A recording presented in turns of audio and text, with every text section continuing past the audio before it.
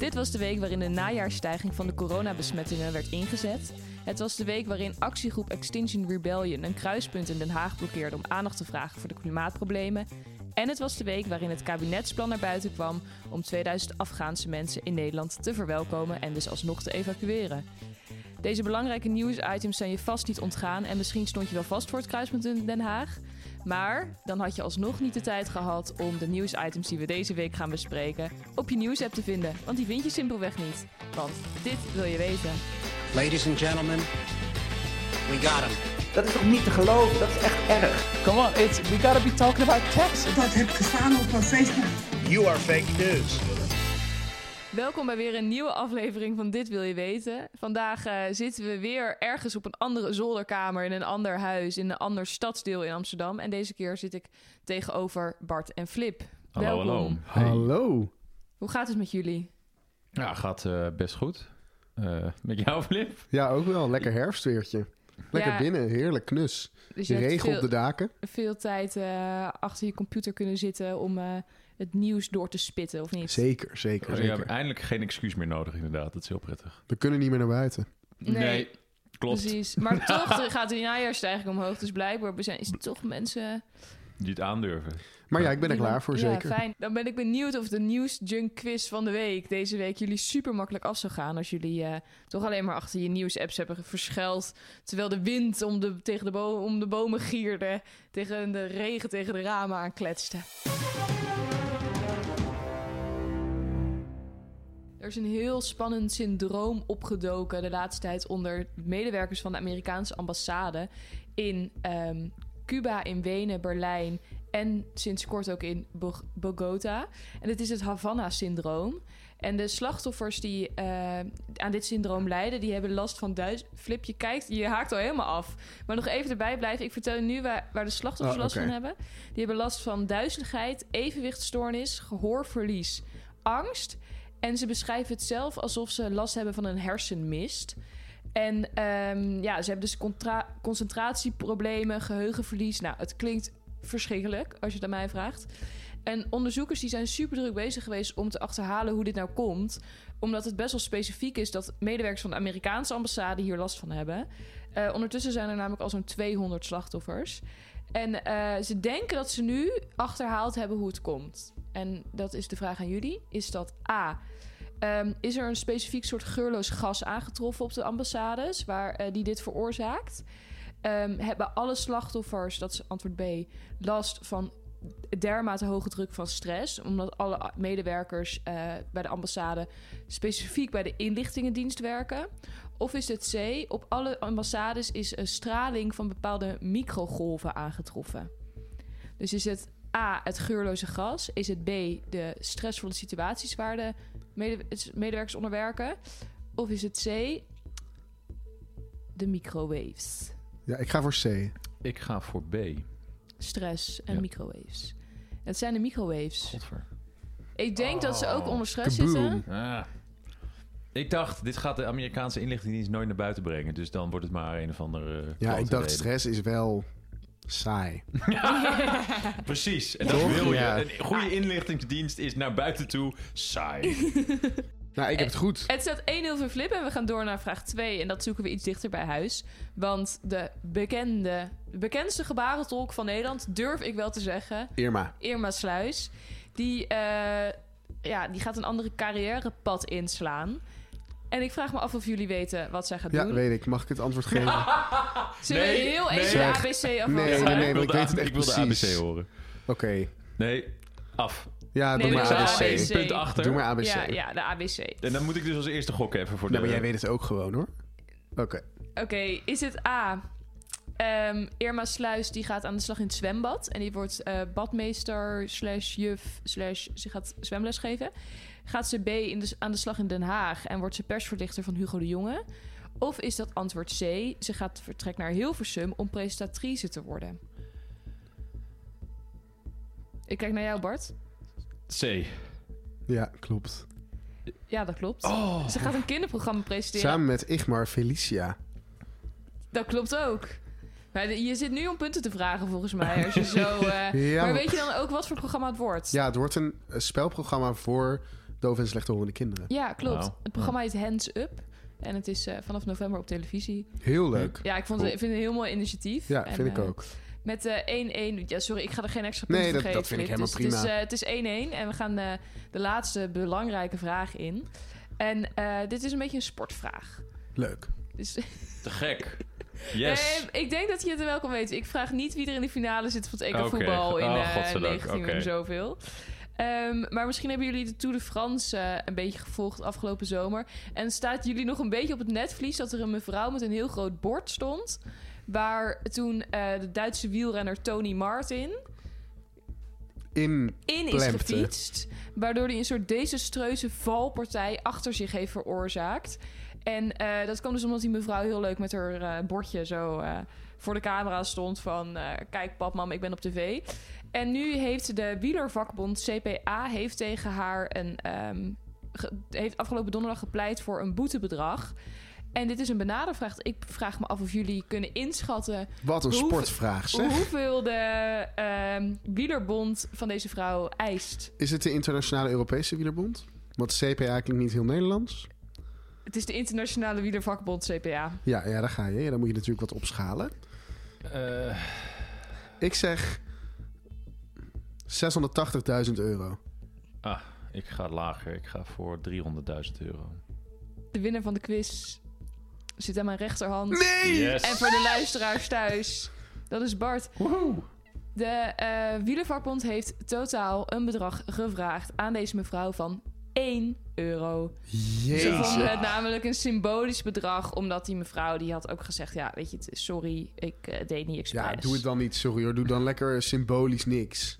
Ja, jij kan een mailtje sturen naar info@wielervakbond.nl. En nu hoop ik toch dat ze in hoger beroep gaat om het aan te vechten. Ja. En, dat kost waarschijnlijk wel meer dan €1. Zo lang mogelijk uitsmeren Ja, deze... precies. De winnaar van de quiz, Bart, dat ben jij. Dus we gaan ook beginnen met jou. Zo gaat het altijd natuurlijk. De prijs. En we beginnen volgens mij best wel een beetje met gezellig nieuws, toch? Of niet? Set me free. I can't breathe. I got fear in my bones and it wears me out. It gets me low. No, nothing's real. Zouden jullie hier een plaatje van willen draaien? Ja, zeker. Ja. Ik denk niet op elk moment van de dag. Ik wel. Het hoort wel een beetje bij... ik zie mezelf wel op zondagochtend in een herfstochtend. Oké. Kopje koffie. Ja. Nou, dan heb je dikke vette pech. Want voorlopig draait niemand deze plaatjes.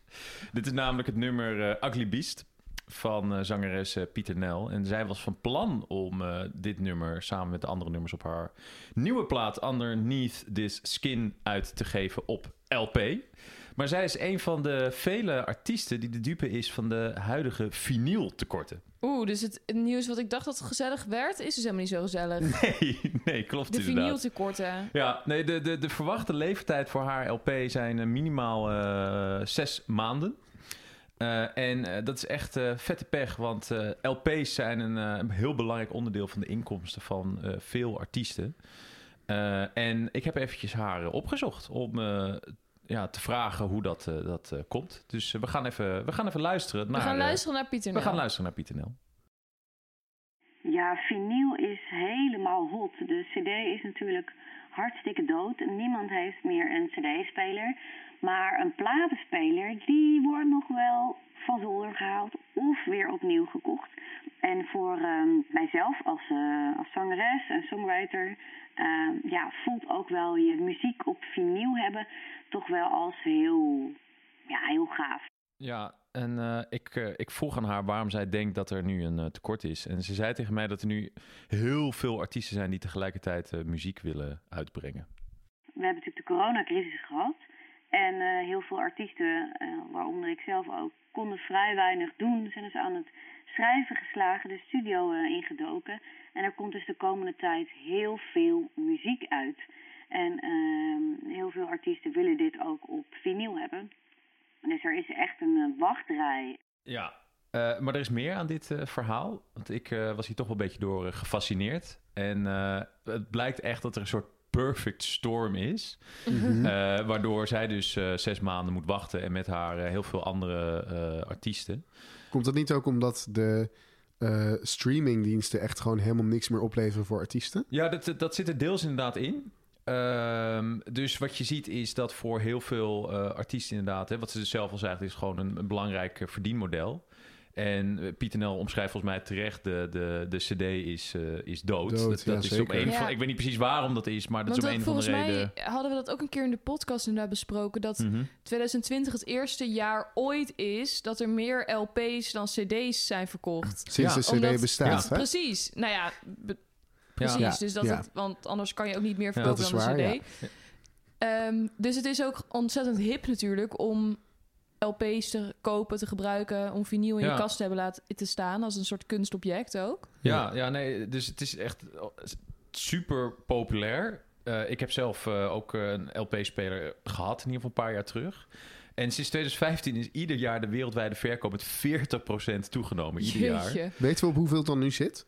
Het zit ongeveer op hetzelfde niveau als eind jaren 80. Dus het is het is weer een soort van kleine klim aan het maken. Maar samen met dat nu heel veel artiesten nu muziek willen uitbrengen... omdat ze door corona heel weinig hebben kunnen doen... komt nu de grote bottleneck dat in de jaren 90 en begin 2000 is gewoon heel weinig verkocht. En daarmee is ook de productie heel erg teruggeschaald. Dus wat je ziet is dat het bijvoorbeeld ook in Nederland zijn nog maar 2 fabrieken over. Maar de productie kan dus nu al niet meer de populariteit bijbenen. En dan komt er nog ook bovenop dat de belangrijkste grondstof voor vinyl, PVC... wat jullie ook misschien zouden herkennen als een bouwmateriaal... wordt veel gebruikt voor buizen... is super schaars momenteel. Want het merendeel van PVC wordt gemaakt in de Verenigde Staten... en door orkaan Ida is afgelopen zomer 60% van de productie weggevallen. Ja. Dus het is niet eens dat de PVC ergens anders voor gebruikt wordt? Jawel, dus ook voor andere bouwmaterialen. En zoals iedereen weet is iedereen aan het bouwen momenteel. Dus het is super schaars goed. Dus dan krijg je van die gigantische wachtrijen... en dat vinyl gewoon heel erg duur wordt. Ja. En is er dan een alternatief mogelijk? Gaan we dan weer cd's draaien? Of... Dat is een goede vraag eigenlijk. Ik denk het niet. Cassettebandjes misschien eerst nog? Ik denk zeg maar dat de charme van een plaat... is dat je weer bij een select groepje hoort. Want iedereen kan natuurlijk gewoon op Spotify, Apple Music maar dat alles is met draaien. een cd ook in principe, toch? Ja, maar het is natuurlijk niet heel retro nog om een cd te draaien. Ja, of misschien juist nu wel weer, omdat... alle platen weer heel hip zijn... dat het nu weer extra hip is om dan een cd te gaan draaien. Ja, en die kan je ook gewoon in de auto opzetten. Dus het is in principe ook een stukje praktischer. Ja, goed punt. Ja. Nou ja, alhoewel...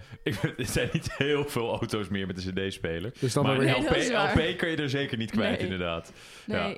Of ze zouden misschien cd's moeten verkopen in LP-hoezen. Dus dat als jouw hipster-vrienden bij jou thuis komen... dat ze nog niet zien dat jij cd's hebt. Ja. Maar dat ze wel nog een kast vol LP's zijn die ze zo uit de kast kan trekken. Ja, of inderdaad een soort LP-speler... die wel de grootte heeft van een LP-speler... maar waarvoor je volgens een cd'tje op kan leggen. Maar hebben ze ook een soort verwachting... tot wanneer dit probleem er gaat zijn? Hoe gaan ze dit verhelpen? Ja, nee. De enige wat er kan gebeuren... is dat de productie weer verder wordt opgeschaald. En wat je ziet is wel best wel lijp... dat er dus nu weer mensen aan het investeren zijn... in de productie van LP's. Dus er is nu een nieuw bedrijfje in Nederland... genaamd Green Vinyl Records... En die willen LP's gaan uitbrengen zonder PVC. Dus die hebben een andere grondstof. Maar die zitten nu nog in de opstartfase. En het duurt waarschijnlijk nog wel eventjes... voordat die op grote schaal LP's kunnen verkopen. Op basis van wat ze dat dan willen gaan doen? Wat voor materiaal? Ja? Volgens mij een ander soort plastic, maar dat weet ik niet helemaal zeker. En is het een idee om kringlopen rond te fietsen... en want daar staan ook zoveel LP's met... op te halen. Met rare muziek op. En als je die ophaalt en recycelt... Ja, best een idee eigenlijk. Ik weet niet eens, misschien dat je ze kan omsmelten. Ik zeg maar eventjes wat. Ik heb geen idee. Het staat natuurlijk wel een soort van ingegraveerd met muziek erop. Ja, je kan niet... dat is natuurlijk het grote nadeel van cd's. Je kan niet even branden en dan er wat anders op zetten. Ja, nee. Nou, ik denk dat er toch nog wel een beetje licht aan de horizon gloeit, toch? Ook als dat nieuwe start-ups Ja, ik denk dat zijn. vooral dat nieuwe materiaal gaat helpen. Ja. En dat het misschien sowieso wel goed is. Ja, precies. Dat je er ook minder afhankelijk van wordt als een orkaan in Amerika, de PVC-productie. Nou, ik ben benieuwd en ik hoop voor Pieter Nel dat ze snel de vinyl kan verkopen.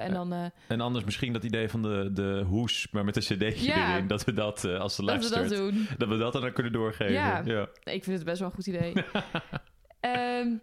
Dankjewel Bart en dankjewel Pieter Nel voor je antwoorden. En, heel erg bedankt. Ik hoop dat ik snel een LP in mijn kast kan hebben staan van Pieter Nel.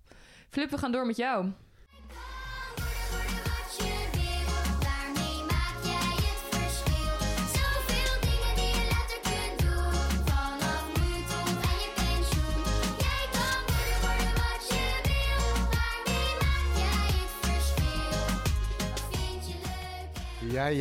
Ja. Kinderen voor kinderen, de good old vibes, maar dan in een nieuw jasje. Ik heb het wel de komende 3 jaar in mijn hoofd, dit denk ik. Ja, precies. Ja. Goed voor de kinderen voor kinderen streams of LP's. Of LP's. Dit was Worden wat je wil, het kinderboekenweeklied gemaakt door Kinderen voor Kinderen.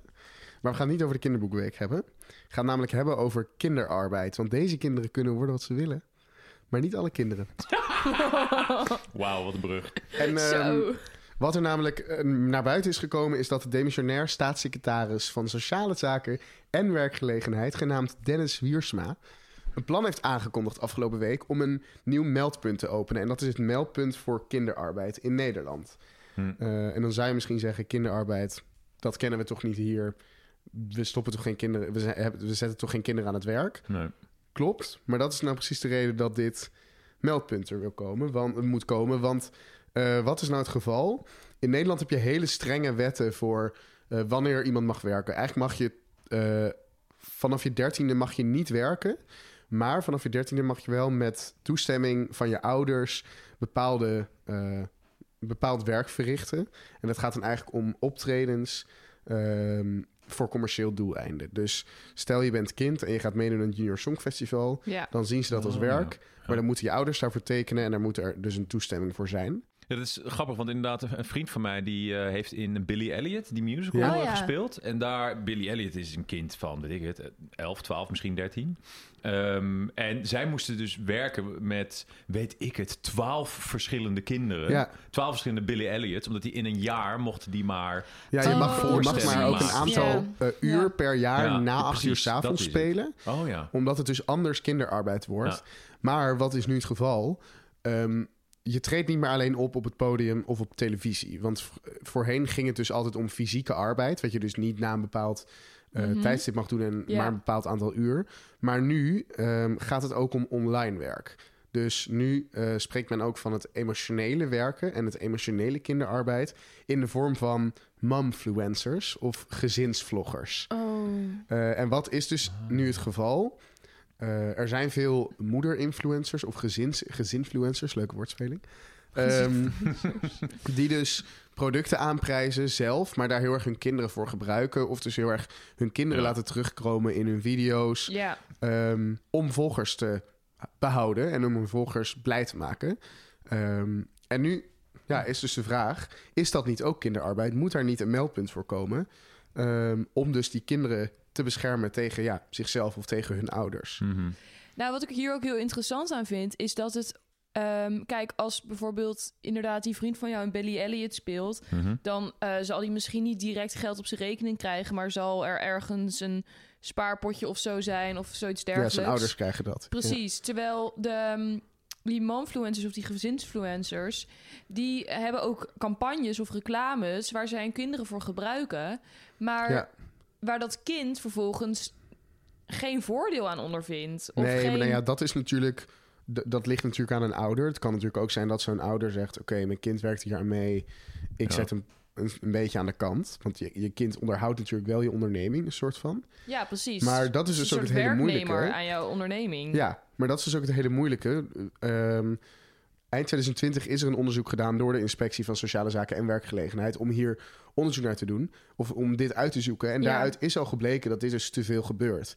Maar dan kun je je afvragen, waarom is dit dan eind 2021, een jaar later, nog steeds een vraagstuk. En waarom is dat nog steeds zo moeilijk? Maar dat is dus omdat je bij die fysieke arbeid van zo'n musical bijvoorbeeld... kun je heel goed aantonen dat zo'n kind aan het werk is. Ja. Maar bij deze gevallen kun je niet echt als inspectie zeggen... ja, jij bent nu aan het werk, kindje. Want het moeilijke is natuurlijk dat zo'n moeder of vader krijgt...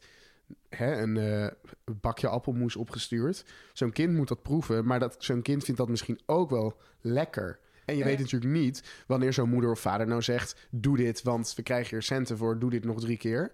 Of wanneer het gewoon is, kind, ga lekker eten, ik film het eventjes. Dus het is eigenlijk veel moeilijker om er grip op te hebben... wanneer een kind aan het werk is of niet. Ja, althans, dat zegt dus het ministerie. En dat is dus de reden waarom nu een meldpunt wordt opgericht. Maar ook waarom het volgens hen zo moeilijk is om hier... echt goed mee om te gaan. Want in Frankrijk bijvoorbeeld is het al het geval dat als een bedrijf een samenwerking wil met zo'n gezinsvlogger, dat er altijd ook door dat bedrijf of door die partner dus dat kind in moet worden meegenomen. En dat er altijd heel duidelijke regels voor dat kind moeten worden opgesteld. Maar dat hebben we hier nog niet. Dus en dat maakt het best lastig. Klinkt het dus alsof het... de oplossing van het probleem meer ligt bij zo'n bedrijf... die een advertorial vraagt aan een klant... dan per se aan het gezin het ligt. Omdat dat moeilijker te controleren is. Ja, nou ja, ik denk dat het aan allebei heel erg ligt. Dus dat er heel erg bewustwording moet zijn bij ouders. Want ik denk ook dat heel veel van die ouders... niet begrijpen dat hun kind misschien aan het werk is. Niet beseffen dat hun kind aan het werk is, inderdaad. Maar ik denk wel dat het inderdaad grotendeels bij een vergunning voor een partner of voor een bedrijf moet liggen. Ja. Maar ja, dan nog, je kunt die vergunning wel krijgen.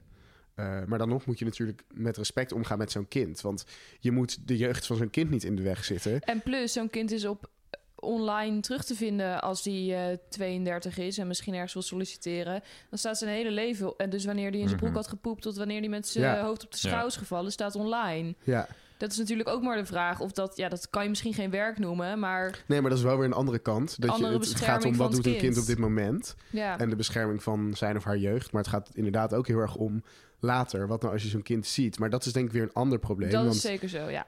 Dat kan ook als een moeder op haar Instagram...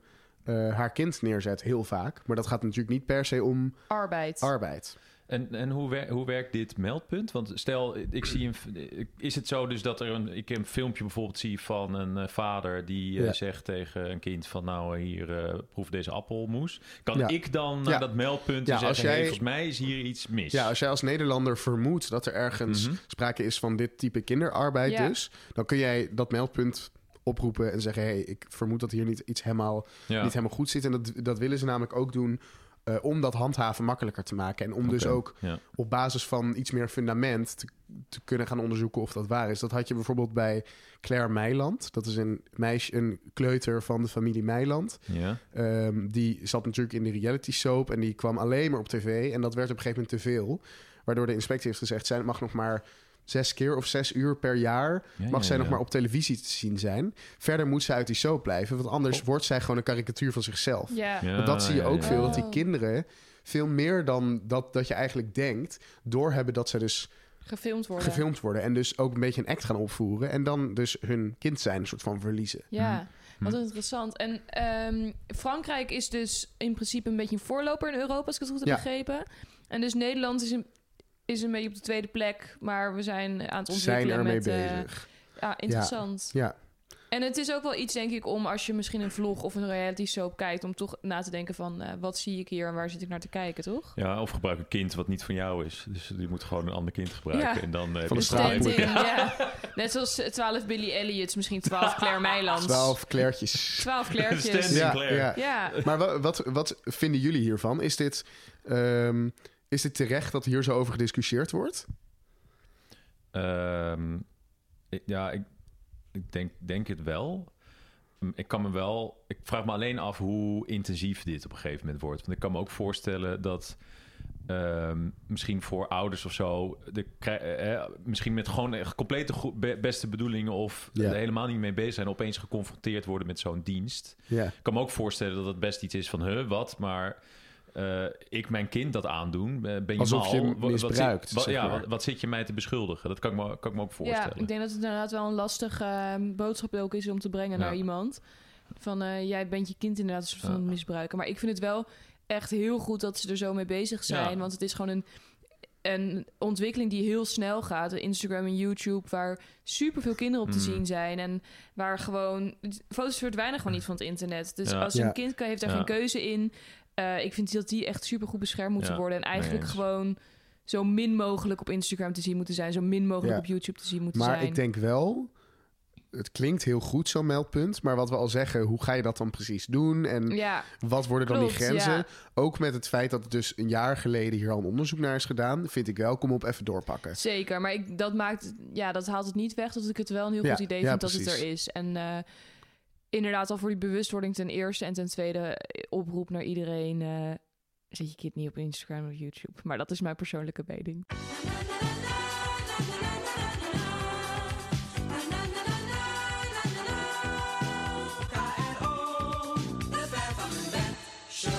We gaan met de bus vertrekken en we gaan naar Voorschoten. En dat is het dorp wat strak gelegen ligt aan Leiden. Tussen Leiden en Leidschendam. Je kan ook misschien wel zeggen tussen Leiden en Den Haag. Er zijn, studenten zijn er niet te vinden. Die vertrekken naar Leiden, die vertrekken naar Den Haag. In de bevolkingspyramide zie je dat het vooral veel kinderen zijn en veel ouderen in Voorschoten. En daar hebben de stichting Voorschoten voor elkaar en stichting Oud Geleerd Jong gedaan. Die hebben hier voor de handen ineen geslagen. Die zijn namelijk colleges gaan organiseren voor ouderen, gegeven door jongeren. Waar dus ouderen die nog steeds op een oude dag dingen willen leren, die dingen interessant vinden, zich voor kunnen opgeven. En dat vond ik een supermooi initiatief, want je kon namelijk kiezen tussen de thema's hoofdzaken, een kijkje in de hersenen, de moderne samenleving en muziek en het brein. Maar dat gaan dus... Het is bedoeld om jongeren meer te koppelen aan ouderen? Het is vooral om de ouderen een beetje nog in leven te houden. Klinkt heel hard. Maar een beetje dat ze toch een beetje getriggerd dynamiek, worden. Alive en kicking. Dat ze nog wat te doen hebben. Ja. En toen dachten ze keken ze naar die bevolkingspyramide en dachten ze... God, we hebben nog een overschot van. Toen dachten we, jongeren... En zijn het dan gewoon vrijwillige jongeren of zijn het jongeren die dat op school krijgen? Want als jij over hoofdzaken iets moet gaan doseren aan ouderen, moet je wel flink wat weten. Goeie vraag, Filip. De colleges worden gegeven door jongeren, zodat zij een beetje werkervaring op kunnen doen. Dus ik denk dat ze het een beetje hebben verpakt in een maatschappelijke stage. Ja. En bijvoorbeeld bij biologie hebben geleerd over de hersenen. Ik vind dat wel leuk, want dat geeft inderdaad werkervaring, maar denk ik ook een beetje presentatievaardigheid voor de jongeren. Ja. Want ik zit te denken, stel ik zou 14 zijn, zou ik best spannend vinden. Ja, voor zo'n groep ouderen. En je hebt er natuurlijk altijd eentje tussen zitten die je de oor of de kop vraagt. Die leven al heel lang, hè, dus die weten echt heel veel. Ja, maar ze weten denk ik nog niks over hoofdzaken. Kijk je in de hersenen, de moderne samenleving of muziek in het brein. Laten we het hopen. Ja. Want anders doen ze dit voor niks. We pakken de bus weer, want Voorschoten is natuurlijk een prachtige plek, maar er lag nog geen ijs. Dus we hopen dat we moeten door. Dus we gaan weer weg, want daarvoor hoeft het niet te zijn. En ondertussen wordt het wiel binnengereden. Ja, wat mooi. Ik heb een tijd niet gezien. Nee, precies. En, zou je willen draaien? Of ik zou willen draaien? Dat vind ik wel heel erg leuk. We hebben de stickertjes niet... We hebben geen gemeente afgeplakt nog. Nee. Dus ik hoop dat we niet een keer een dubbele gaan hebben. Maar anders ook prima, toch? Er gebeurt van alles in het land. Dat is waar.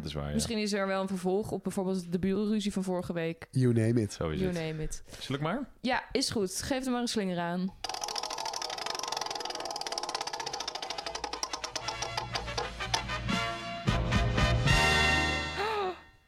En? Haaksbergen. Oh ja. Kijk. Mooi. Ik heb dat geen ligt idee. Volgens mij een beetje tegen de Duitse grens aan, toch? Ik zal je eens vertellen. Het duurt wel geteld 2 uur en 2 minuten om daar vanuit Voorschoten heen te rijden met de auto. Gelukkig hebben we nog een weekje om er te komen. Want wat er in Haaksbergen gebeurt, dat hoor je volgende week. Maar wat je vandaag hoort is het nieuwe onderzoek van Bart. Control, Alt, Delete.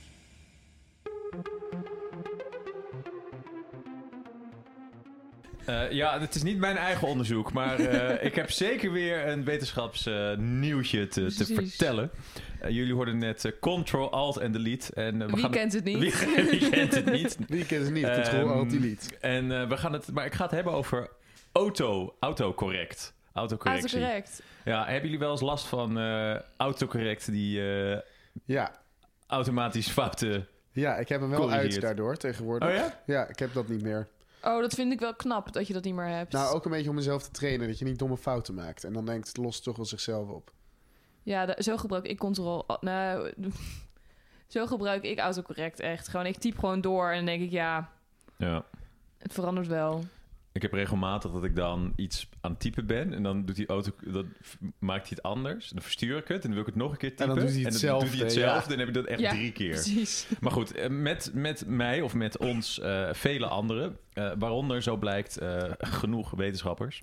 Want Mark Zeeman, wetenschapper aan de Universiteit van Deakin in Australië, die heeft een onderzoek gepubliceerd in Computational Biology met de titel, en dan kun je al raden waar het over gaat, Gene Name Errors, : Lessons Not Learned. Kijk. En die heeft namelijk gekeken naar genonderzoeken. En hij vindt dat 30% van de papers in het vakgebied die hij de afgelopen jaren heeft onderzocht, fouten bevatten als het gevolg van autocorrect. 30%.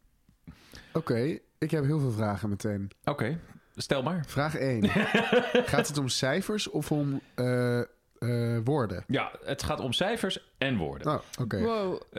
Oké, maar ik krijg Hoe een kun beetje je cijfers error, want autocorrecten, denk jij? Ja, en dit is toch ook echt kool op de molen van de viruswaarheid en de mensen die al niet geloven in wetenschappelijk onderzoek. Ja, nee, dat als ze klopt. niet eens de autocorrect-functie uit kunnen zetten. Ja, precies. Want de grote boosdoener hier is Excel. Al had volgens mij ieder ander Microsoft-programma hier ook tussen gepast. Maar, want wat is het? Excel wordt veelal gebruikt door wetenschappers om gewoon lijsten aan genen bij te houden. En andere data op te slaan. En genen worden vaak afgekort, omdat het zijn vaak gigantisch lange namen. En in sommige talen zorgt dat voor nogal onhandige afkortingen. Zo is in het Portugees het gen AGO2 onhandig, want dat is in hun dat is Augusto of Agosto 2, dus oftewel 2 augustus. Mm-hmm. In het Fins is de vertaling van januari het woord Tammiku. Dit spreek ik waarschijnlijk verkeerd uit. Het klinkt Japans, maar er is ook een gen genaamd Tam41. Dus, dus hier wordt 41 januari in het Fins van gemaakt, wat al helemaal nergens op slaat, want er bestaat geen dus 41 januari. Getallen worden geautocorrect naar woorden. Nee, naar 41 en januari. Dus in cijfers of in woorden wordt dat dus zo uitgeschreven. En wij in Nederland zijn ook niet veilig, want er is ook een gen genaamd mei 1. En die hoef ik denk ik niet uit te leggen. De dag van de arbeid. Ja. En je zou denken, de oplossing is stop met Excel. Maar dat klinkt wel als een oplossing die vaker... of stop gewoon met je autocorrect. Of stop met autocorrect. Ja. Maar de wetenschappers binnen de genwetenschappen... die hebben dat niet, zijn daar in ieder geval nog niet mee gestart. Want Excel is blijkbaar nogal lastig om vanaf te komen. Dus ze zijn begonnen met het aanpassen van de gennamen. Dus bijvoorbeeld er is ook een gen wat afgekort wordt tot sept. En die heet nu septin in plaats van sept. Hey, en even de gemene vraag. Ja. Hoeveel autocorrectfouten zitten er in dit onderzoek? Heb ik het nog niet op mogen betrappen. Misschien kunnen wij dat dan onderzoeken met ons nieuwe autocorrect-onderzoek. Ja. Maar daar zit dan waarschijnlijk ook weer autocorrectfouten in en zo blijf je doorgaan. Maar wat heeft dit nou voor... Welke onderzoeken waren zo baanbrekend en moeten nu worden teruggeroepen? Of moeten we een andere perceptie gaan hebben van gentherapie of van onderzoek? Ja, dat is een goede vraag. Daar is niet heel erg een duidelijk antwoord op gegeven door die wetenschap, want hij heeft niet de onderzoeken zelf helemaal doorgelezen. Maar wat hij wel noemt is dat heel vaak worden dus conclusies uit onderzoeken overgenomen door anderen als basis voor vervolgonderzoek. En hij stelt wel dat een soort domino-effect kan hebben. Dat als je nu stopt, zullen we maar zeggen, met Excel gebruiken, dat nog jaren die oude studies daaraan gerefereerd kan worden en nog jaren daar dus de input voor vervolgstudies fout kunnen zijn. En is dit hem opgevallen doordat dus er verschillende genstudies waren die hij niet helemaal vertrouwde? Of weet je hoe hij bij dit type studies is gekomen? Nou, het is... ik weet niet precies hoe dat is begonnen, maar je ziet gewoon dat...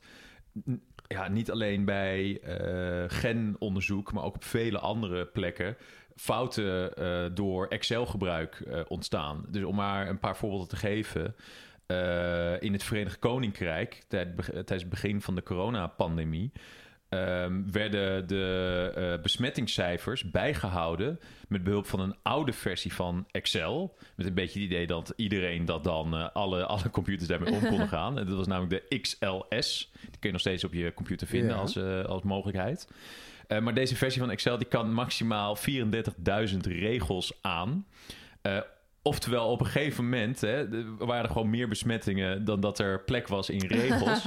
En het duurde 8 dagen voordat de public health in het Verenigd Koninkrijk doorhad dat ze hun besmettingscijfers niet meer bijhielden. We hebben de coronapandemie opgelost. Wij hebben maximaal ze blijven constant. We krijgen er bijna niks meer bij. Ja, we hebben het vaccin niet nodig hier, dachten ze. Maar dit is toch eigenlijk heel dom? Ja, maar... Het klinkt echt zo dom eigenlijk. Dat je dus wetenschapper bent en de hele tijd met getalletjes en bijhouden en statistieken, weet ik het wat, bezig bent. En dan en dat is ook, zo'n gepubliceerd artikel wordt ook niet door één iemand bekeken. Nee, er gaan en je checkt toch altijd je data en weet ik het wat. Ja, maar dit is gewoon... Excel is super toegankelijk. Ik bedoel, als je een Windows computer hebt, wat volgens mij 85% van de mensen is, dan heb je gewoon altijd Excel, of bijna altijd Excel.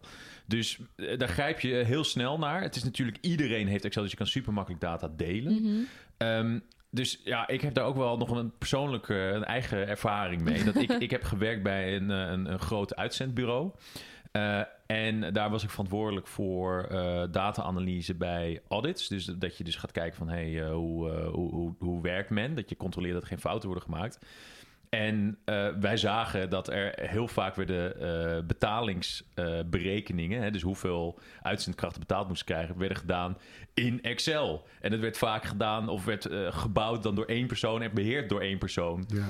En dat was gewoon voor ons automatisch een red flag. Als we dat zagen, was het gewoon meteen, oké, dit moet veranderd worden. Maar het is gewoon zo makkelijk. Iedereen begrijpt Excel. Ja. Nou, of iedereen denkt het te begrijpen. Of iedereen denkt het te begrijpen. Ja, dus daardoor worden er sneller ook fouten ingemaakt. Ja. Maar is dan gewoon de oplossing, laat dit altijd goed controleren door andere mensen? Of haal je hier altijd technici bij? Ja. Hoe ga je dit dan uit de weg? Ja, dus voor Mark Zieman, die zegt, eigenlijk moet gewoon Excel verwijderd worden uit alle universiteiten, bij alle instituten. En iedereen zou moeten overgaan op een ander programma. Want zolang je Excel houdt, is het gewoon... Blijven die fouten maar even bestaan. eerlijk, een ander programma gaat toch exact hetzelfde gebeuren? Ja, maar dat is inderdaad, dat is het grote probleem in dat gebruikersgemak. Goed, Flip, we gaan naar jou met het laatste onderwerp. En dat is toch wel een heel hoopgevend onderwerp, mag ik hopen, toch? Jazeker. Who let the dogs out?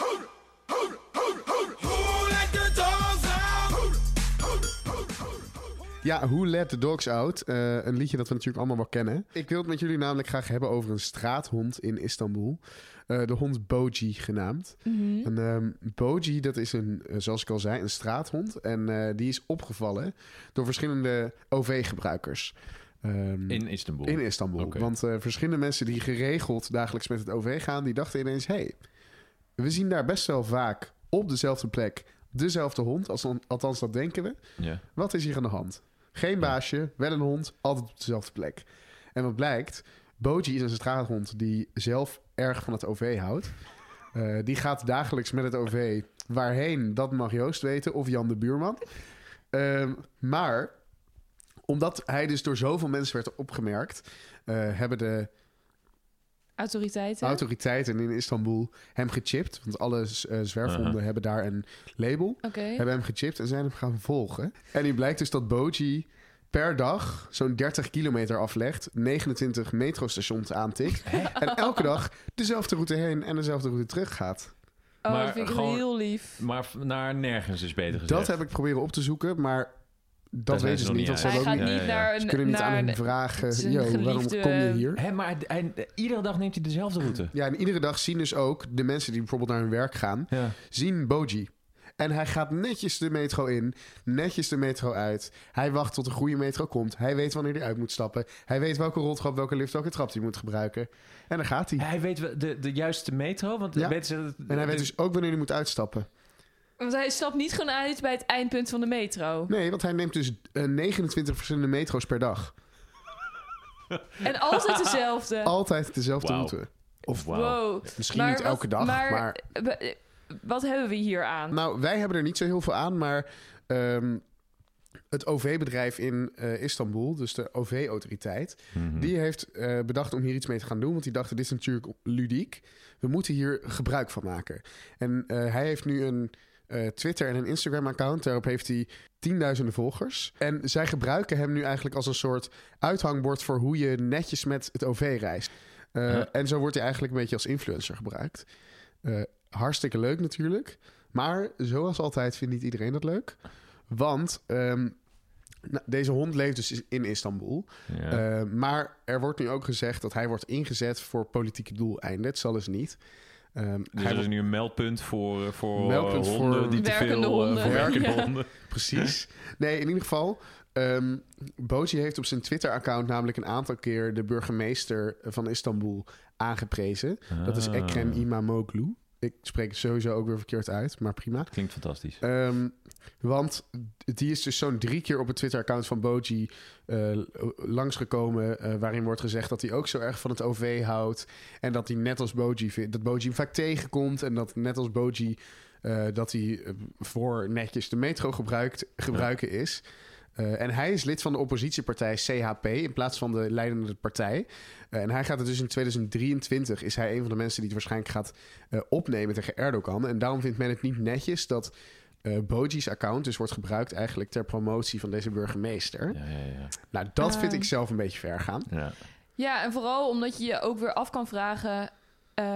of een burgemeestersfunctie op het moment dat diegene burgemeester is... niet ook een lichtelijke apolitieke functie is. Nou ja, en je moet natuurlijk als burgemeester ook aan je volk of je stadsbewoners vertellen hoe het moet. Kijk, als hier Femke Halsema zegt... ik ben voor veiligheid in de metro... dan hoor je toch niemand zeggen van...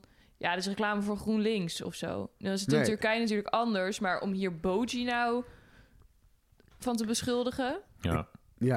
Dat vind ik wel lastig. Ik vind het ook een beetje ver gaan. Ja. Maar een leuke straathond. Niet de enige straathond. Er zijn veel straatdieren in Istanbul. Ja, ze hebben toch ook zo'n... ik ben naar die film geweest van de straatkatten. De Katie heet die. Ja, de katten die zijn het allerbekendst. Ja. Dat komt van vroeger. Okay. Dat Istanbul werd een soort van het rattenrijk genoemd. En toen zijn er allemaal... in de middeleeuwen katten ingevlogen vanuit Europa... om die ratten te verjagen. En daarom is het dus nog steeds... de straatkat is een beetje de trots van Istanbul. Maar die worden dus wel allemaal netjes gechipt en gelabeld... zodat iedereen weet, dit is een straatkat die op straat hoort. Zelfs met honden. Maar een van deze honden die is nu bekend. Ja, het is wel een schattige hond, hoor. Wat is de handle? Boji Ist van Istanbul. Kijk. Nou, wil je Boji nou zien of volgen? Ga dan even naar onze Instagram, @ditwiljewetenpodcast. Want dan kan je daar makkelijk doorklikken naar Boji. Zeker. En dan mocht je een keer in Istanbul zijn, stuur ons even een fotootje samen met Boji van Boji. Ja, en misschien ook met de burgemeester. Dat vinden we ook leuk. Dankjewel voor het luisteren. Dankjewel voor jullie onderwerpen. We hebben weer veel geleerd en veel dingen gehoord... die we niet op de dagelijkse nieuwsapps voorbij zagen komen. En daar zijn wij voor. En ook volgende week gaan we naar Haaksbergen... en hebben we weer 4 hele interessante onderwerpen meegenomen. Dus vergeet je niet te abonneren. En dan zijn wij de volgende week weer. Doei. Doeg. Bye. Ladies and gentlemen, we got him. Dat is toch niet te geloven? Dat is echt erg. Come on, we gotta be talking about taxes. Dat heb ik gestaan op Facebook. You are fake news.